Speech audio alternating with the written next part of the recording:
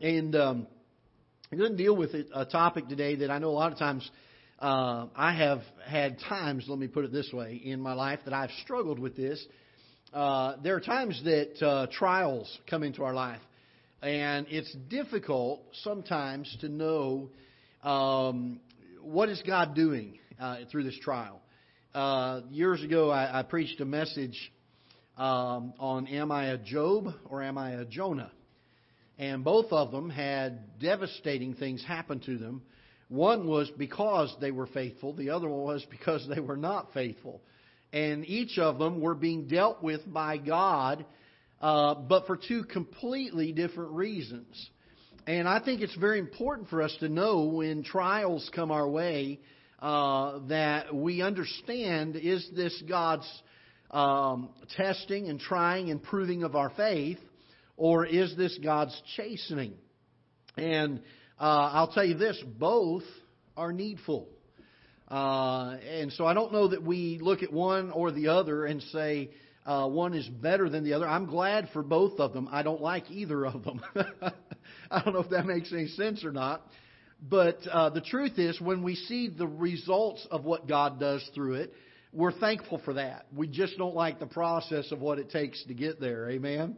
And so we're going to talk about some things this morning, or this afternoon, I guess, regarding what is God doing through these trials? Why is He? What can we gain from these things that come along that are either His chastening or His trying of our faith? The Bible says that the trying in the book of James, the trying of our faith worketh patience, and that we're to let patience have her perfect work in us, or the maturing work.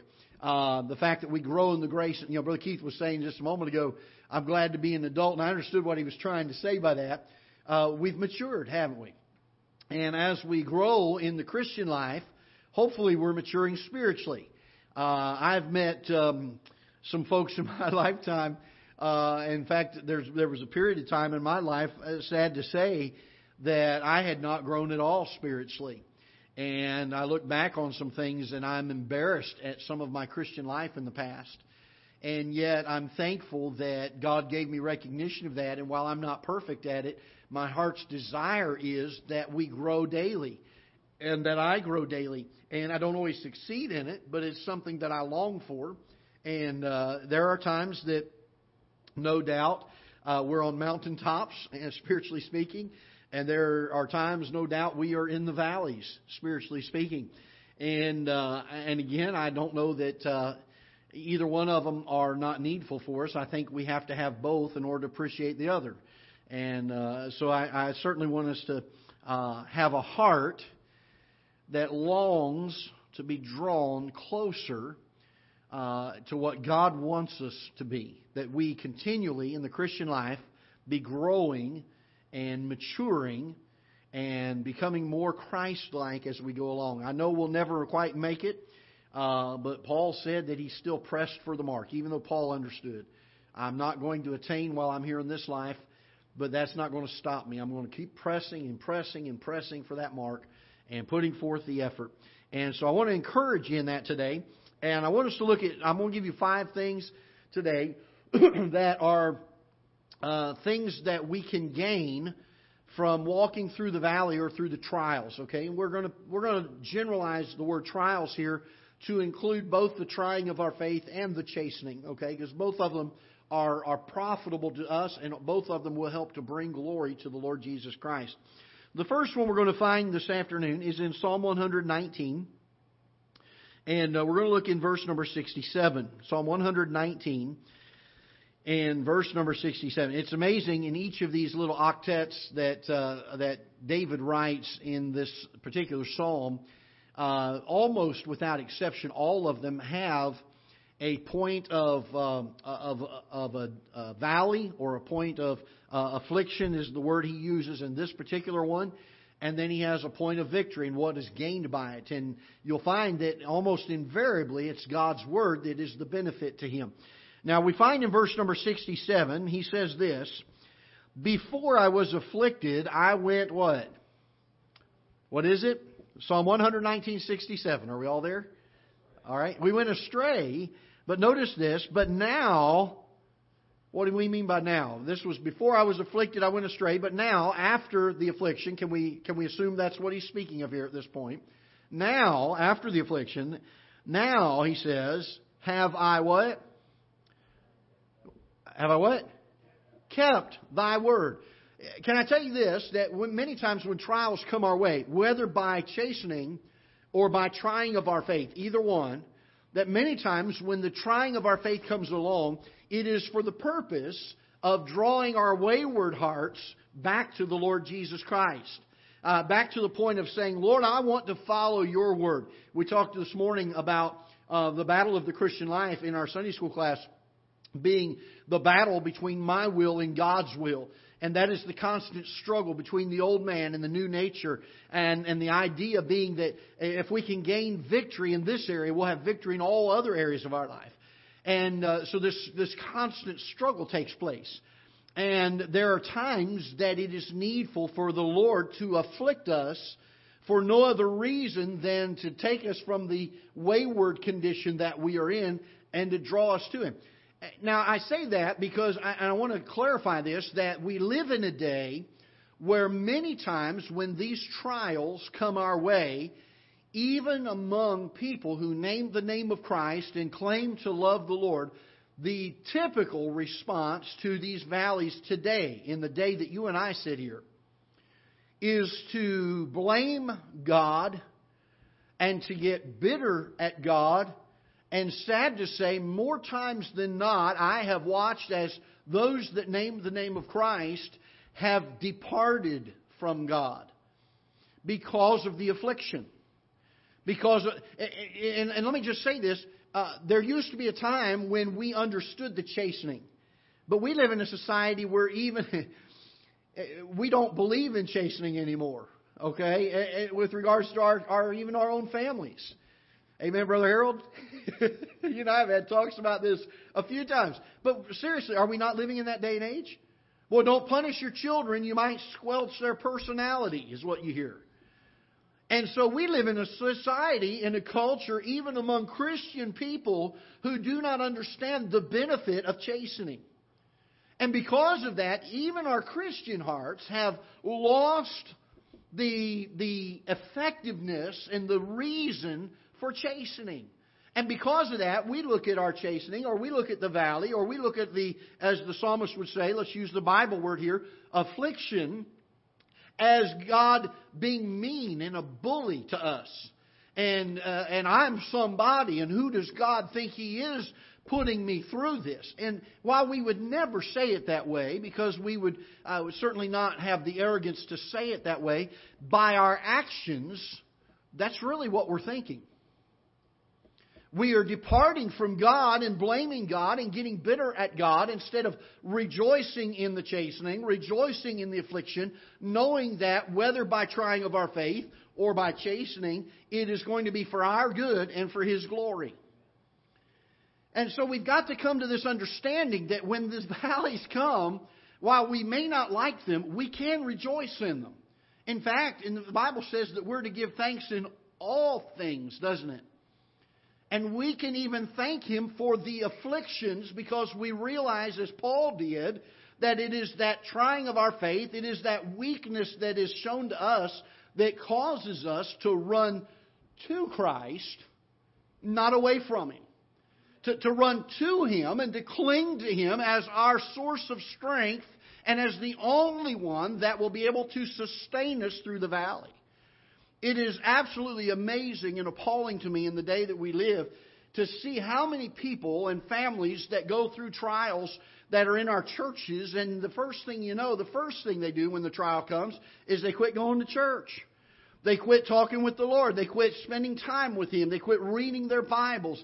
And they go through life trying to blame God for all of the problems and all of the afflictions. Why can we not, as God's people, rejoice in them? Why can we not come to it and say that whether by the trying of our faith or by the chastening, I'm thankful that God is doing this? Because it will help me and it will glorify Him. So the first reason we see that God brings us through these valleys is to draw us closer to Him. Miss Drury, I think, sang it this morning. I am thine, O Lord, I have heard thy voice, and it told thy love to me. Draw me nearer. Is that the one she sang this morning, I think? Draw me nearer, nearer, nearer, blessed Lord, to thy precious bleeding side. And all of that ought to be the desire of our hearts. You remember back when you first got saved? How excited you were. Man, you wanted to learn about God. You wanted to love God. You wanted to... Man, it was just... You were excited. And do you know that it is possible, even among godly people who go through the time of devotion every day and go through the time of being faithful to church and around God's people, do you know it is possible for you and I to lose that fervor and that zeal and that excitement? In fact, the psalmist said, "Restore unto me the joy of thy salvation." Meaning I had it before and I have lost it and I need it back and I long for it to be back. One of the great purposes of the trials that come into our life is to draw our hearts to the Lord Jesus Christ. We have lost the idea of responding appropriately to God's acting in our lives. We believe in our minds and our hearts that God is a provident God, that His will is going to be done and that we long for His will to be done. And yet there are times that when He brings things into our lives, we have a difficult time with it. Years ago, my dad preached a message, and he ended up putting the message into a booklet form for people to read. And literally, I think many hundreds of folks over the years have been helped by the book. And the title of the message was, "It's Okay to Ask Why." And in fact, we ought to, shouldn't we? Now, I'm not talking about in a rebellious way. I'm not talking about the smart, aleck, arrogant way that sometimes little kids are like, "Why, Dad? Why should I do that?" But in a genuine sincerity, that when God brings things into our lives, we come to Him and say, "Lord, what is it you're trying to teach me here? Why is this happening to me right now?" I wish I could learn things without Him having to bring those things into my life sometimes. But you know, God knows me better than I do. And He knows that sometimes the only way that I'm going to learn this truth is by Him putting me through the things He puts me through. And with that in mind, I can be thankful. Amen? And so can you. It draws us closer to Him. Let's look secondly at Proverbs chapter 25. Proverbs chapter number 25. Why else does God afflict us? Why is there times that we go through His allowing our bodies to be afflicted or our hearts to be afflicted? Psalm 25 and verse number 4. "Take away the dross from the silver, and there shall come forth a vessel for the finer." The idea that there are times God puts us through testing to purify us. Hold your place here in Proverbs 25. Let's look in Hebrews 12 for a moment. I'll give you several verses on this one. Because again, this is a difficult subject to deal with. A lot of people struggle with God bringing affliction into their life. And yet so often it is so needful to us. Hebrews chapter number 12 and verse number 11. Hebrews chapter 12 and verse number 11. He says, "Now no chastening for the present seemeth to be joyous." Would you agree with me on that? Anybody here like to be chastened? Not me. I do not like it. But the Bible says, "But grievous. Nevertheless, afterward it yieldeth the peaceable fruit of" what? Of what? "Righteousness unto them which are exercised therein." Some of us need to be exercised in chastening. Amen? It's not pleasant. It is needful. Why? Because it purifies us. It brings forth the peaceable fruit of righteousness in our lives. Notice also in Job 23 and verse number 10, it's a very, very familiar passage. Many people have memorized this particular verse.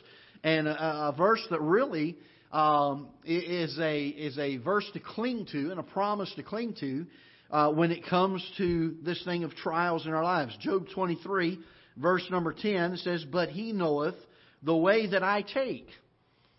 And when He hath tried me, I shall come forth as gold." Aren't you glad that God brings us through the trials to purify us? We can rejoice in them, can't we? All right, number 3. First of all, it's to draw us back to Him. Secondly, to purify us. This one I hold very dear to my heart because it took me a long time to learn this one. I wish I could have learned it quickly because, boy, I sure did not enjoy the pain I went through for it. But God showed it to me one day, and it was as clear could be. 2 Corinthians chapter number 1. 2 Corinthians chapter number 1 and verse number 4. I'm going to back up. Let's go to verse 3 for a minute and come into verse 4. "Blessed be God, even the Father of our Lord Jesus Christ, the Father of mercies, and the God of all" what? "Comfort." Now notice He says this. "Who comforteth us in our tribulation." Who is that? Who's comforting us in our tribulation? God is, right? Is there a better comforter in this world than God? Is there any comforter in the universe than God? He is the great comforter, isn't He? And He comforts you and He comforts me in our affliction. Now notice here He says why? That we may be able to comfort them which are in what? Any trouble, by the comfort wherewith we ourselves are comforted of God. You know a third reason why God puts us through the valleys? So we can help somebody else going through the valleys. Man, I tell you, it took me so long to learn that. I wept so many tears till I thought I didn't have. In fact, I'll tell you this. When my dad went through what he went through when he got his cancer and passed away, I'll tell you this, I ran out of tears. I got to the point, literally, I was all cried out. I couldn't cry anymore. My heart was just lost. It was broken. And it wasn't so much broken that God was taking my dad, because I knew he was saved and on his way to heaven, and I certainly had peace about that. What broke my heart was the way that it happened. That God would allow him to suffer for 10 months the way that he suffered. Unbearable suffering. And I sat there and I wept, and I even got to the point where I was praying, Lord, just take him. Don't let him go through this.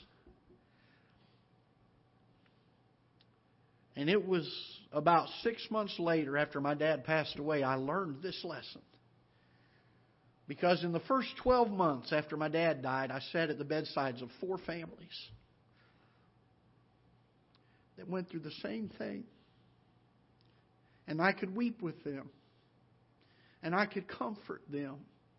And I could share things with them that God gave me to help me through that time. That I'll be real honest with you. Had I not gone through what I went through in our family, I could have never been a help to those folks. There's been other heartache in my life. Unbearable heartache.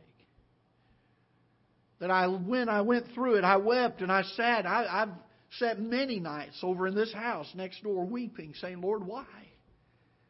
Why? Only to realize that there have been now several families that I've been able to help that are going through the same thing. You ever thought that there are times God puts you through some things that you think, boy, I don't understand? Only to find out that God needed you to go through that so you could help somebody else. You ever thought of that? I think sometimes we get so, I hate to use this word, but so egocentric that it becomes all about us. My suffering, my pain. And we keep it all funneled in right here. And even after the valley is over, many times we never say, now what can I do to help someone else? We just kind of keep it all bottled up. Why not take the pain we just went through?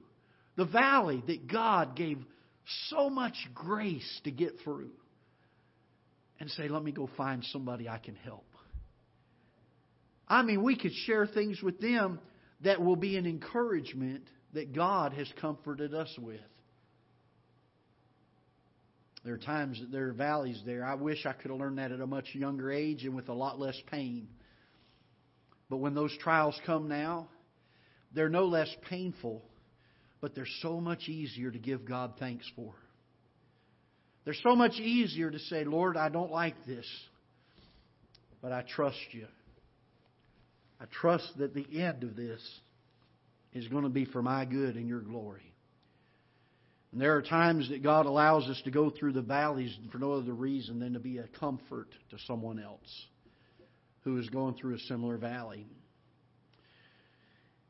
Number 4, He lets us go through the valleys so we can point others to God.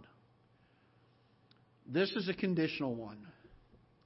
This one only works if you and I remain faithful through the valley.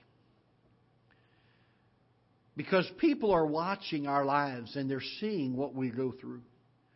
There are people that look at our pain and our suffering and they watch and they say, how did they go through that? Were they the kind of folks that got bitter at God and departed from God and left God? I'll be real frank with you, and I don't mind saying this. And I'm not even embarrassed about it. It's just a statement of fact. There have been times that God has allowed things in my life that have brought me so low that I was a hair's breadth away from leaving ministry and God and saying, I'm done. There are times we get to that point. I'm thankful in that moment of decision. I felt as the disciples did when Christ asked them, will ye also leave? And their response is, where would we go? Thou hast the words of eternal life. Where could we go but to the Lord? You know that there are times that God brings us through the valleys and allows them to come into our lives to give us opportunity to point men to Him. We've been praying in our church, many of us, God, give me opportunity to share the gospel. Be careful. That's a hard prayer to pray sometimes. Because He may bring it about in a way that we may not like. Oh, it's still a needful prayer, isn't it? But there may be times that God will put us through those things because He knows there's somebody watching me. And He knows there's somebody watching you. That you claim to be a Christian, that you claim to go to church and love the Lord and read your Bible, and they're watching you. And when those trials come, they're watching. And as I've said so often before, we are that city set on a hill. They're going to see it either for good or they're going to see it for bad. They're going to watch your life. And can I tell you this? While we may not understand while we're in the valley, there's one thing I've learned, and the older I get in ministry, the stronger I feel about this. I can always trust God. I may not understand it, but I can always trust Him. And when I come out on that other side, not understanding, but trying to stay faithful, saying, Lord, I want to be faithful, there are people that see that.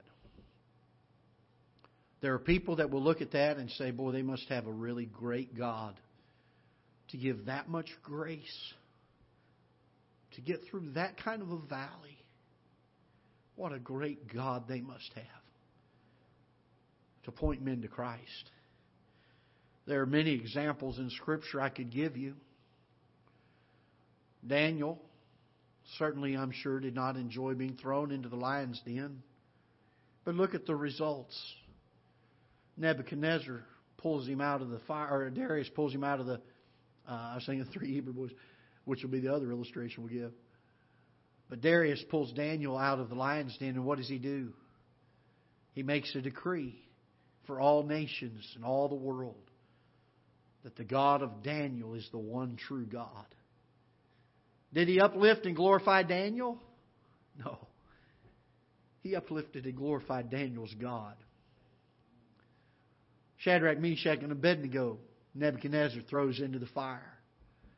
Did they enjoy going through the fire? No. Did they know God was going to deliver them? Yes, absolutely. They knew that God would deliver them either by death or by life, but either way they were delivered. By the way, there are times we may be in that situation, and that's God's choice, not ours. He may choose to deliver us by death or by life. There are times we've prayed for people to be healed and God's taken them home. And we can say without any shadow of a doubt, they've been healed. Those Hebrew boys come out of the fire, and Nebuchadnezzar makes a decree to all languages and all people. The God of Shadrach, Meshach, and Abednego, He is the God. He is the one, the true, the only God. Have you ever thought of this, that there are trials, and I know we don't typically, in the middle of the trial, stop and try to be spiritual. You ever notice that? We don't think these thoughts in the middle of it. That's why it's good for us to learn this before we go through them. Because when we're in the middle of the trial, we don't stop and say, boy, I'm really glad God's doing this. He's going to get the glory. No, we're not there, are we? We're going through a trial. But people see it. God brings them into our lives sometimes for no other reason than to point someone to Him. You ever thought what kind of a compliment it is that God thinks highly enough of our character that He's willing to allow trials to come on our lives that He would not allow on other people's lives because He knows we will be faithful to Him? You say, Brother Greg, how do you know that? Well, that's what He did with Job, didn't He? Satan comes to walk before God, and God brags on Job. He says, hast thou considered my servant Job?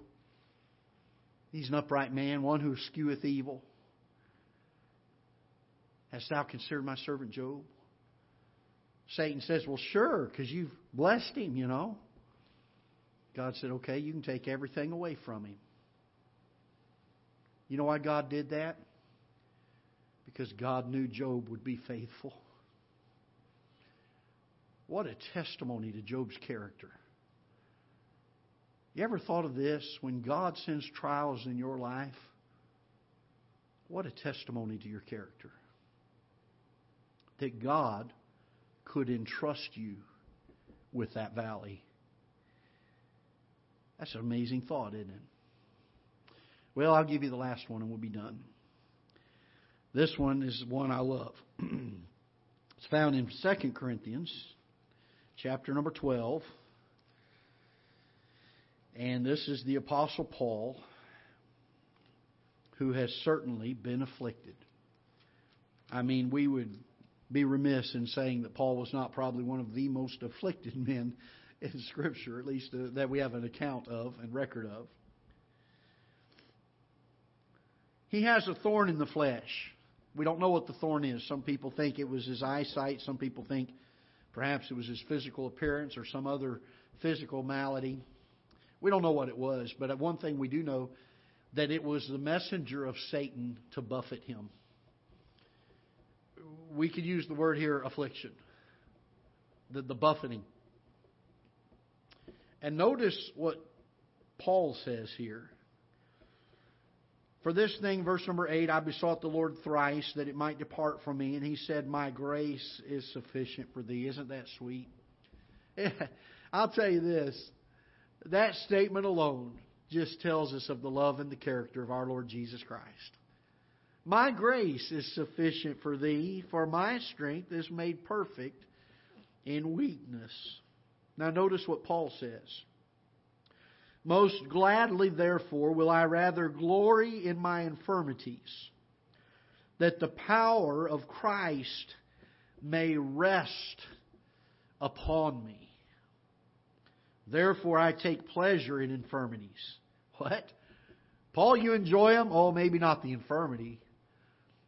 But I certainly enjoy the power of Christ resting upon me. In reproaches. Paul, you enjoy reproaches? No, not so much the reproach. But I rejoice in it because I get the power of Christ resting upon me. In necessities. Paul, do you like necessities? No. Persecutions? No. Distresses? For Christ's sake? No. but I rejoice in them, that the power of Christ may rest upon me. Now notice he says this, for when I am weak, then am I strong. When I am weak, then am I strong. Where's Paul's strength coming from? The power of Christ. The fifth reason God brings valleys and trials into our lives is to give us His strength.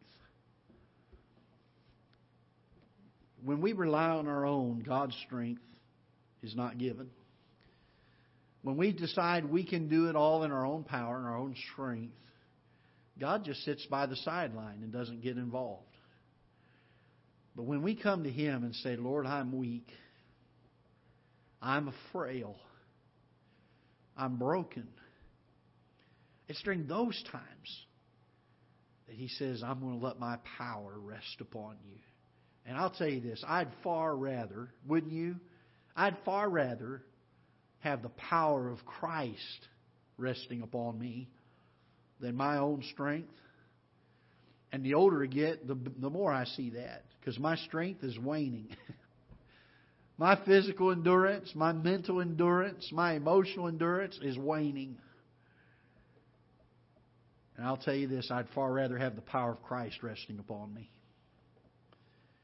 It's amazing that it's almost one of those paradoxes. That it's only by getting weaker that we become stronger. It's only by us decreasing that He increases. It's one of those things that's hard for us to wrap our minds around, but it's the truth of the matter. And there are times we'll have valleys, we'll have trials come into our lives. And folks, I'll tell you this, it's not joyous, it's not fun. But we can rejoice in them because they are for our good and they are for His glory. So let's not be discouraged. Let's not get bitter at God. When those trials come, we ought to look at it and say, Lord, thank you. Thank you that you have counted me faithful for this trial. That you believe that I am able to endure with your strength. Thank you for the opportunity. That we would come to Him and say, Lord, teach me what you want me to learn from this. Help me to take what you've put me through and help others. So many things that the trying of our faith does. So many things that the chastening of the Lord does for us. That we so often get bitter at, upset about, don't understand. And hopefully after today's time together, we at least understand part of what God's doing through these things. That we can rejoice in them, give thanks for them. And then let's be useful. Let's edify each other and one another with them. And point men to Christ. All right? Let's stand together if you're able, and we'll be dismissed in prayer. Father, thank you for your word, how it teaches and instructs and guides. Lord, there are times we struggle, we don't understand, we don't know why. But Lord, today you have shed a little bit of light on some of your reasons why you allow trials and afflictions, thorns of the flesh to come into our life. Lord, may we be grateful for them. I pray that you would help us to remain faithful and to endure them as good soldiers. That we would come out on the other side being able to point men to you for your goodness and your grace, your comfort as you have carried us through them.